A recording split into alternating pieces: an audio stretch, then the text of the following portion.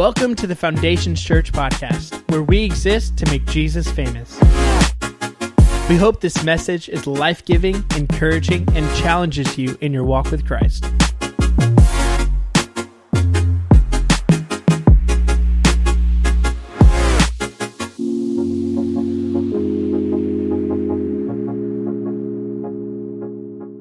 Well, hey, welcome to Midweek. Glad you guys are hanging out with us this evening.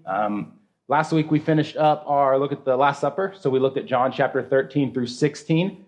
And I think for the next few weeks, we're going to be looking at some different stories, different things happening in the Old Testament. We have been in the New Testament pretty much since we started back in September.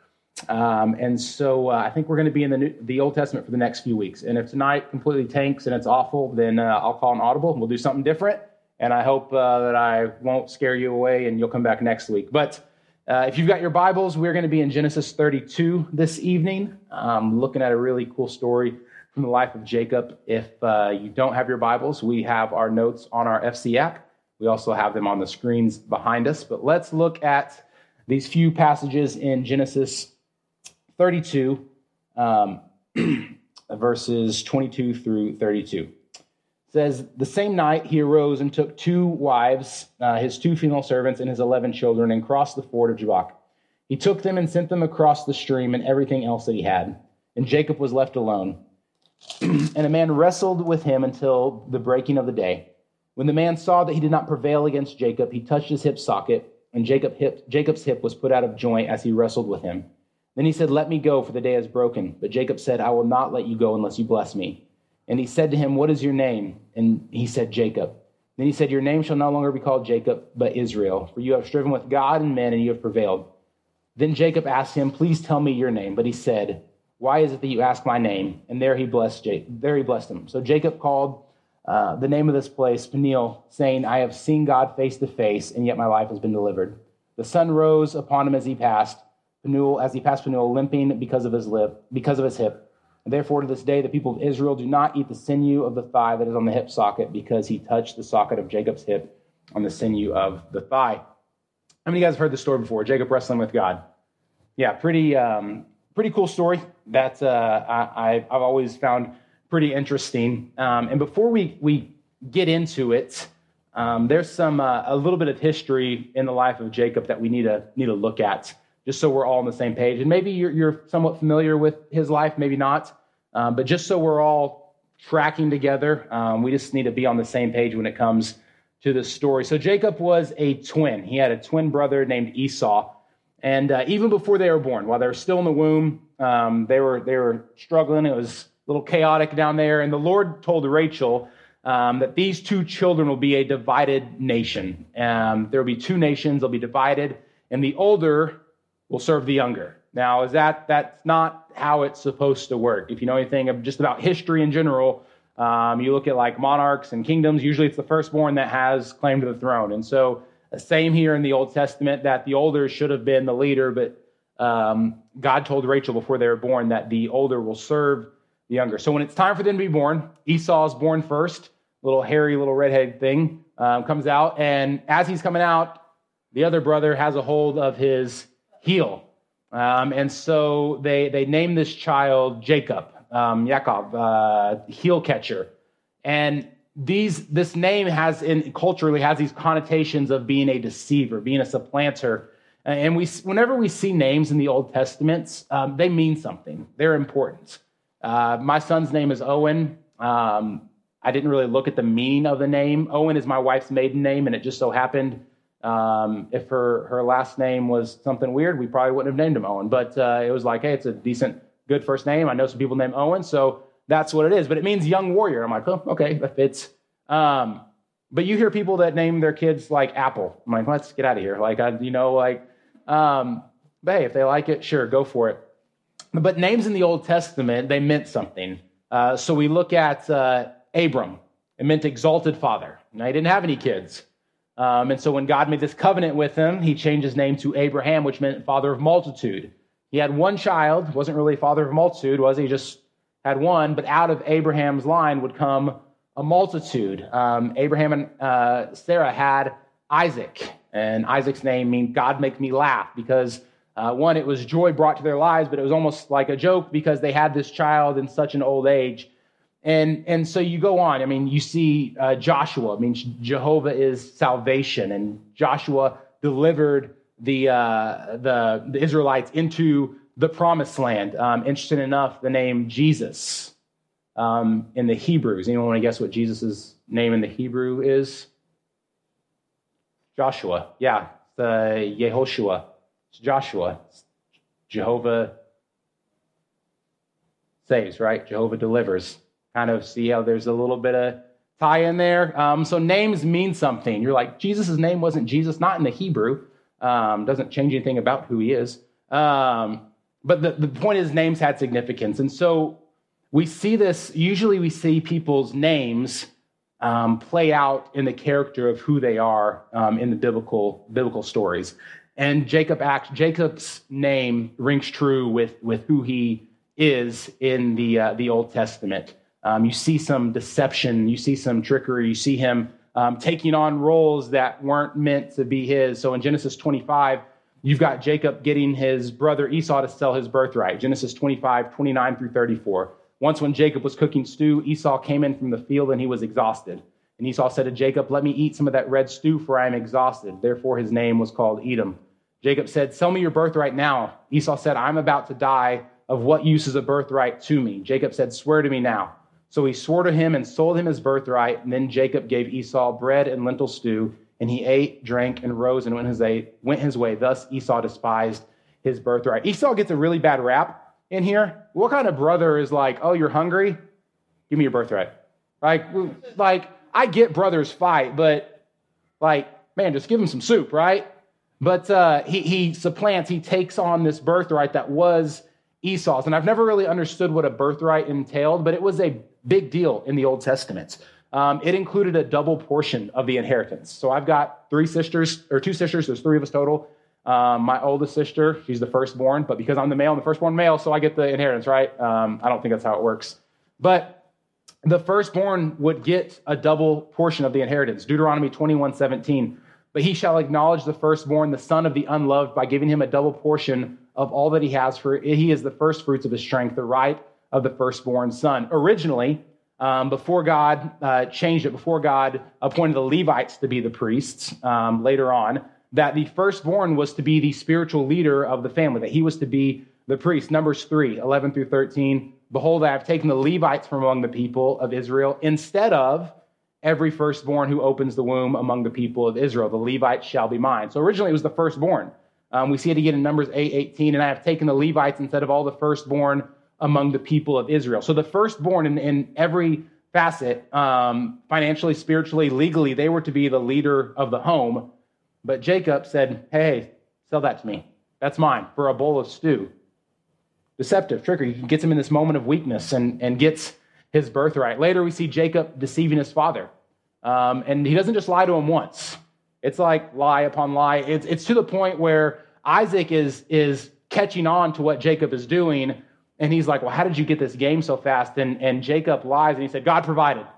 He plays the God card, right? And he invokes God's name to facilitate this lie that he is carrying on. And Isaac, with his eyesight gone, older in years, gives that blessing to Jacob, which was a big deal because that blessing was ensuring that this promise that God had given to Abraham was going to continue on through Jacob and not Esau. We see Esau's reaction in Genesis 27, verse 35 and 36, and this is Isaac talking. Your brother came in deceitfully and has taken away your blessing. Esau said, is he not rightly named Jacob, a deceiver?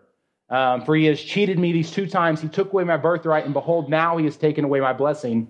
Then he said, have you not reserved a blessing for me? And so Isaac goes on to give him a secondary blessing, doesn't revoke what he gave to Jacob, and goes on to verse 41. Now Esau hated Jacob because of the blessing with which his father had blessed him. And Esau said to himself, the days of mourning for my father are approaching, then I will kill my brother. This life of deceit and trying to work things out on his own strength and with his own wit had led to some serious consequences. After this lie to his father, he finds out his brother is wanting to kill him, so his mother tells him to flee. Hey, let your brother cool down for a few days. go see your uncle Laban. And he actually never sees his mother again. He doesn't get a chance to say bye to her before she passes away. He goes to work for his uncle and falls in love with Rachel and promises to work for 7 years. And then what happens? He gets lied to and deceived. And then he has to work for, another 7 years to finally get Rachel, that his family is full of conflict, separated for years. And time and time again, we see Jacob failing to fully trust in the plan of God. Now, we do see him with this desire to follow God. It's not that he's totally written God off, but more often than not, he's relying on his own strength, his own power, trying to trick and deceive to get what he wants, and not trusting in the God of Abraham and the God of Isaac, but relying on his own abilities. And so his life has been marked by deceit. His name has been playing out to his character. And Jacob and Esau have been separated for some time, and it's time for Jacob to meet Esau. And this is where we pick up in chapter 32. The last time Jacob had seen his brother, Esau was ready to kill him. And so he's like, all right, is this bitterness? Is this rage been building up for years? Is my brother going to kill me, right? And so Jacob, again, kind of failing to trust God, he splits up everything that he has into two groups. And he sends one group one way and another group another way, thinking that if Esau is still mad at me and he attacks, at least not everything I own will be lost. Some of it will be, but I'll still have some that's left. And so he sends one group one way, another group another way. He sends out messengers with goats and livestock to try to appease Esau. And these messengers come back and they're like, hey, Esau is approaching with 400 men. And in Jacob's mind, this is like an attacking force, because you see earlier in Genesis where Abraham led an attack with like 350 men. And so this is like, it's not just like he's got his bros hanging out. Like, this is an army, and Jacob is scared. He is terrified. And he sends everyone away, and he's left in camp by himself. And this leads us to where we picked up in Genesis chapter 32, verse 22. He's alone. And it says this, when he is alone, that Jacob was left alone, and a man wrestled with him until the breaking of day. And when the man saw that he did not prevail against Jacob, he touched his hip socket, and Jacob's hip was put out of joint, and he wrestled with him. And then he said, let me go, for the day is broken. But Jacob said, I will not let you go unless you bless me. And then he said to him, what is your name? And he said, Jacob. Now, let me ask you this. Up to this point, has Jacob been blessed? Yeah. He's got multiple children. He's got a ton of livestock and animals. He's got servants. He's struggled, but he's come out prosperous. That he's very wealthy. He's proved to be pretty smart. He kind of tricked his uncle to build his wealth. He used his uncle's flock to increase his own bank account, if you will. He's pretty crafty. And something that's interesting about this battle is that it happens at night. And one of the reasons why I think it might happen at night is because if it were happening in daylight, if I were to see Tyler Dietrich, Tyler, stand up. He's a big dude. If I were to see Tyler approaching, like, hey, man, you want to go? And it's broad daylight, I'm like, let me see what I can say and do to try to get out of this. Jacob, proving that he's pretty crafty, would be like, I'm probably going to try to avoid this guy and not mess with him. But when it happens at night, Jacob doesn't have time to think and react. He only has one option, which is to what? To fight back. It's to engage in this wrestling match. And it's a stalemate. There's like this, nothing's really happening. Neither one's winning. And then this man knocks Jacob's hip out of socket. Now, I enjoy watching MMA. I enjoy watching UFC fights. And you don't see the fighters in essence playing with their food, right? That if they can knock someone out early in the fight, they're going to do it. They're not going to draw it out. If they can finish it, they will. And so I'm like, why is this unknown man? We know who he is. Jacob doesn't. Jacob's just struggling. He's just fighting. So why is this unknown man not really showing who he is in this moment? And I think part of the reason why is because he wants Jacob to struggle. He wants him to understand that this is not an easy solution. It's not just, hey, we're gonna come to a resolution really quick. And so the day's coming. He's like, all right, time to call this thing off. And so he knocks Jacob's hip out of socket. Jacob, beaten and injured and exhausted, he doesn't totally give up. He's still holding on to the guy. And he says, I am not going to let you go unless you bless me. And the man says something. He says something really interesting here that I want us to understand. He asks Jacob his name. He asks him what his name is. And we can't miss the importance of what's happening, because up to this point, despite Jacob's sin, his lying and deception, God has blessed him. God has still been active in his life. And we see that he's wealthy, but it's up to this point where Jacob hasn't fully submitted to following God, where he's still trusting in himself. And Jacob, he doesn't just submit. He doesn't just give him his name, but in essence, he tells him who he is. If you will, he confesses his sin. My name is Jacob. Names have meaning. They have significance. So he's not just saying my name is Jacob, but my name is deceiver. It's heel grabber.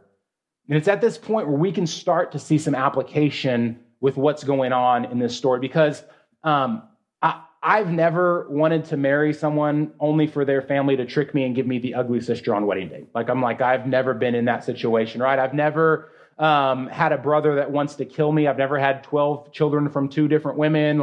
There's some things in Jacob's life where I'm like, okay, that doesn't really apply to me. I've never separated speckled goats from full colored goats, but I have struggled with God. And I think we all have. We've all been there where it's we're struggling with God, and it's at this point where we can see this. And what we can't miss is that this moment right here it sets Jacob off in a different course.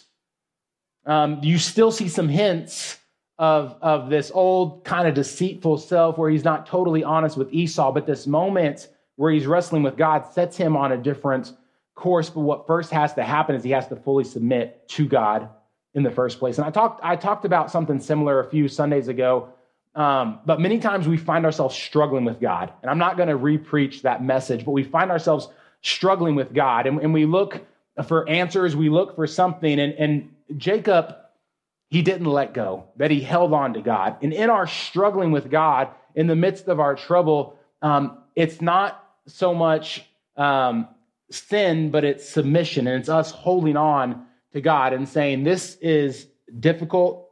We look at Jacob, I'm exhausted, I'm injured, I'm beaten, I'm alone, I'm scared, but I'm still going to hold on to you and demand that you bless me.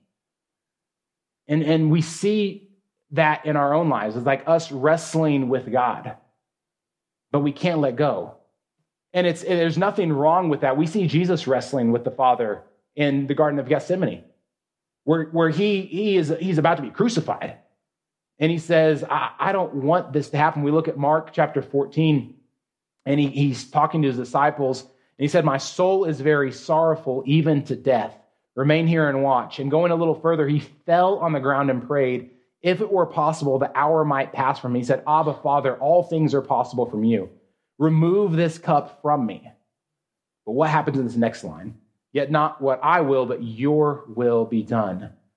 Right? That he is submitting to the Father.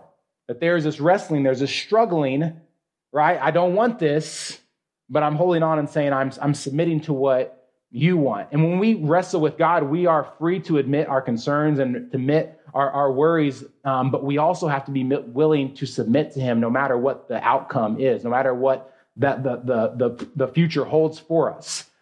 Jacob admits who he is, and he confesses this sin, ultimately submits to God. I'm Jacob. I'm a deceiver. This is who I am. He cries, uncle. And God knew who Jacob was, right? He wasn't like, wait, you're a liar? What? You're a deceiver? No way, right? He knew his faults, but he wanted Jacob to say it, like, who are you? What's your name? Okay, go deeper. Who are you? I'm a liar. I'm a deceiver. And when Jacob finally submits, when he finally releases that, when he finally swallows this pride and says, hey, this is one situation where I can't rely on my smarts and my own ability to get out of. I have nothing else but to give up this name. And there was a sense of power that came with that, with giving up your name. Because he asked the guy, what's your name? And he doesn't give it. Why? Because God submits to no one. And Jacob says, all right. And so this blessing comes, and it says this in Genesis chapter 32. He said, your name shall no longer be called Jacob, but Israel, For you have striven with God and with men and have prevailed. And Jacob asked him, please tell me your name. But he said, why is it that you ask my name? And there he blessed him. So this is a pivotal moment in Jacob's life because, like I said earlier, he begins to walk away from this deceiver and begins to walk away into the nation of Israel, which still stands to this day. For most of his life, he's assumed that his skill is going to help him and get him out of these, but with a simple touch, God disables him, right? It's nothing. Just a simple touch. He's breaking Jacob down so that he can eventually build him back up. When we read through the Old Testament, that we should be able to see Christ in what we look at in the Old Testament, that he is the fulfillment of the Old Testament. And so I want us to recognize a few similarities of the story, at least when it comes to our salvation in this. And there's another application that we'll talk about at the very end. But when it comes to salvation, I want us to notice this, that God is the one who initiated this battle. God approached him. God took a hold of him first, right? It doesn't say that Jacob approached a man. It says a man wrestled with Jacob. Jacob had plenty on his plate. He wasn't looking for a fight. He was scared. He was worried if his brother was going to kill him. Am I going to lose my family? Has this deceit been worth it? It's led up to this point. He's anxious. He's nervous. He's not looking to get into a brawl, right? He's not looking to vent his frustration. And God initiates this wrestling match with him. When it comes to our salvation, it's God that initiates the change. It's God that approaches us. It's not us just one day becoming like, oh, I'm a sinful human. I should probably do something about this. But it is God who comes to us. John 6:44 says, no one can come to me unless the Father who sent me draws him. And it gives us a picture of drawing water up out of a well, right? That you drop this bucket in and you are pulling the water up out of the well, that God is drawing us to him. Hebrews 2, or chapter 12, verse 2, just the first part of it says, looking to Jesus, the founder, the initiator, the perfecter of our faith, right? While we're off doing our own thing, while we're off being lost sheep, he's the good shepherd going out and finding us and bringing us home. He is the initiator. And so we see this, God initiating this change that is coming to Jacob's life, God initiating this change, this transformation that's happening in our own lives. The second thing we notice is that Jacob walks away changed in a couple of ways. Jacob's old name is gone. Your name was Jacob. Now you are Israel. And what does that name mean? It means God's fighter, or who struggles with God. It could be foreshadowing Israel's future because we see all these battles in the Old Testament where God is fighting with Israel, where God is fighting on their behalf, right? Where he is working on their behalf. But if I say, man, I'm fighting with Dennis, like me and Dennis are on the same team, but if I say I'm fighting with Dennis, me and Dennis are button heads. And so you struggle with God. So you're struggling together. But then God also came against Israel in response to their unfaithfulness to him. And so there's this foreshadowing, this kind of like double meaning here, how you define him with. Are you with somebody or are you fighting with them? Like, are you in the cage against them or are they on the same team? And so it's this foreshadowing of the nation of Israel. But it's also this idea of his old self being gone, right? When he renames him. Does that sound familiar to us about our old selves being gone whenever we're in Christ? Galatians 2:20, I've been crucified with Christ. It's no longer I who live, but Christ who lives in me. In the life I now live in the flesh, I live by faith in the Son of God who loved me and gave himself for me. We look at 2 Corinthians 5:17. If anyone is in Christ, he is a new creation. The old is gone. The Jacob's gone. The Israel is here, right? The old has passed away. Behold, the new has come, that we're no longer children of wrath. We're no longer warring against God, that we are his children. Jacob's name was changed. His identity was changed. What else was changed? The way that he walked. That he walked away differently. It wasn't just, hey, your name's different, your personality's different. He was marked by that encounter with Christ. That there was something like a noticeable limp. It said he walked away limping. And to this day, the Israelites don't eat that part of the meat that they're eating because that's where God touched Israel. That's where God touched Jacob. Our lives as Christ, in Christ, are marked, and we should be living them differently. It's not that, hey, I'm a child of God. No. Your walk now needs to be different. We look at Galatians chapter 5, and Paul says, but I say, walk by the Spirit, and you will not gratify the desires of the flesh. For the desires of the flesh are against the Spirit, and the desires of the Spirit are against the flesh. For these are opposed to each other to keep you from doing the things you want to do. But if you are led by the Spirit, you are not under the law. Now the works of the flesh are evident: sexual immorality, impurity, sensuality, idolatry, sorcery, enmity, strife, jealousy, fits of anger, rivalries, dissension, division, enviness, drunkenness, orgies, and things like these. I warn you, as I warned you before, that those who do such things will not inherit the kingdom of God.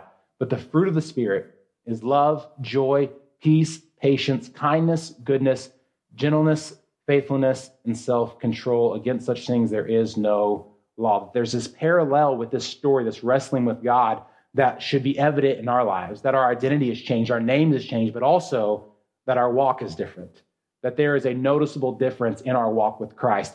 But even in this wrestling match, so we can look at it from the lens of salvation, but we can also look at it as followers of Christ, this wrestling with God, that even in that wrestling with God, that we walk away differently, that these preconceived ideas are taken down, that these false ideas of who God is are struck down. And St. Augustine said that whenever he's talking about the touch of the Lord is the hand of the Lord, chastening and giving life. You know, a lot of times you'll hear, God, just touch him. God, just touch him. Are you sure? Are you sure you want to pray that for him? Because Jacob got touched by the Lord and he was changed. Like, it was painful and it hurts. And so we understand that this wrestling with God sometimes includes being touched by God, and that touch is difficult. Hosea chapter 6, verse 1 says, "Come, let us return to the Lord, for he has torn us down that he may heal us. He has struck us down that he will bind us up." Even when we're following God, there's times where God has to break us down. And Jacob walks with a permanent limp after this encounter with God. And oftentimes when we walk away with these wrestling matches, we don't give up. We hold on fast, and God blesses us through that. He strengthens our faith. He encourages us. But oftentimes those wrestling matches leave us marked and different. We walk away from it differently. We realize that we're not self-sufficient, but our only hope is in Christ. God humbled Jacob in that moment. Jacob was prideful, arrogant, thinking that he could do things his own way, but it was an act of discipline. It was an act of discipleship, which God brought him to understand that he's got to walk physically, right? Every step is a painful reminder of what God had done in his life, that he's got to walk this life in submission and dependence upon God. That Jacob learned that in order to grow, he had to be brought down first. Let's pray. God, we come before you this evening. God, thanking you for your word. God, thanking you that you have spoken to us through your word. God, that we see your Son throughout the Old Testament, God, crystal clear as he is pointing to the hope that we have in you. God, I pray that as we walk with you, as we wrestle with you, God, that we walk away different. God, that as we struggle with you, God, as we are tried, that we hold on to you, God, waiting for the blessing that sometimes comes through pain. God, I pray that you would help us to remember that. God, at every step of our life, every step of our day, God, is walked differently, God, in submission to you. God, we thank you and praise you. It's in your wonderful name we pray. Amen. We hope that you enjoyed this message. If you have any questions or want to reach out to us, you can email us at info@foundationschurch.tv or visit our website at foundationschurch.tv.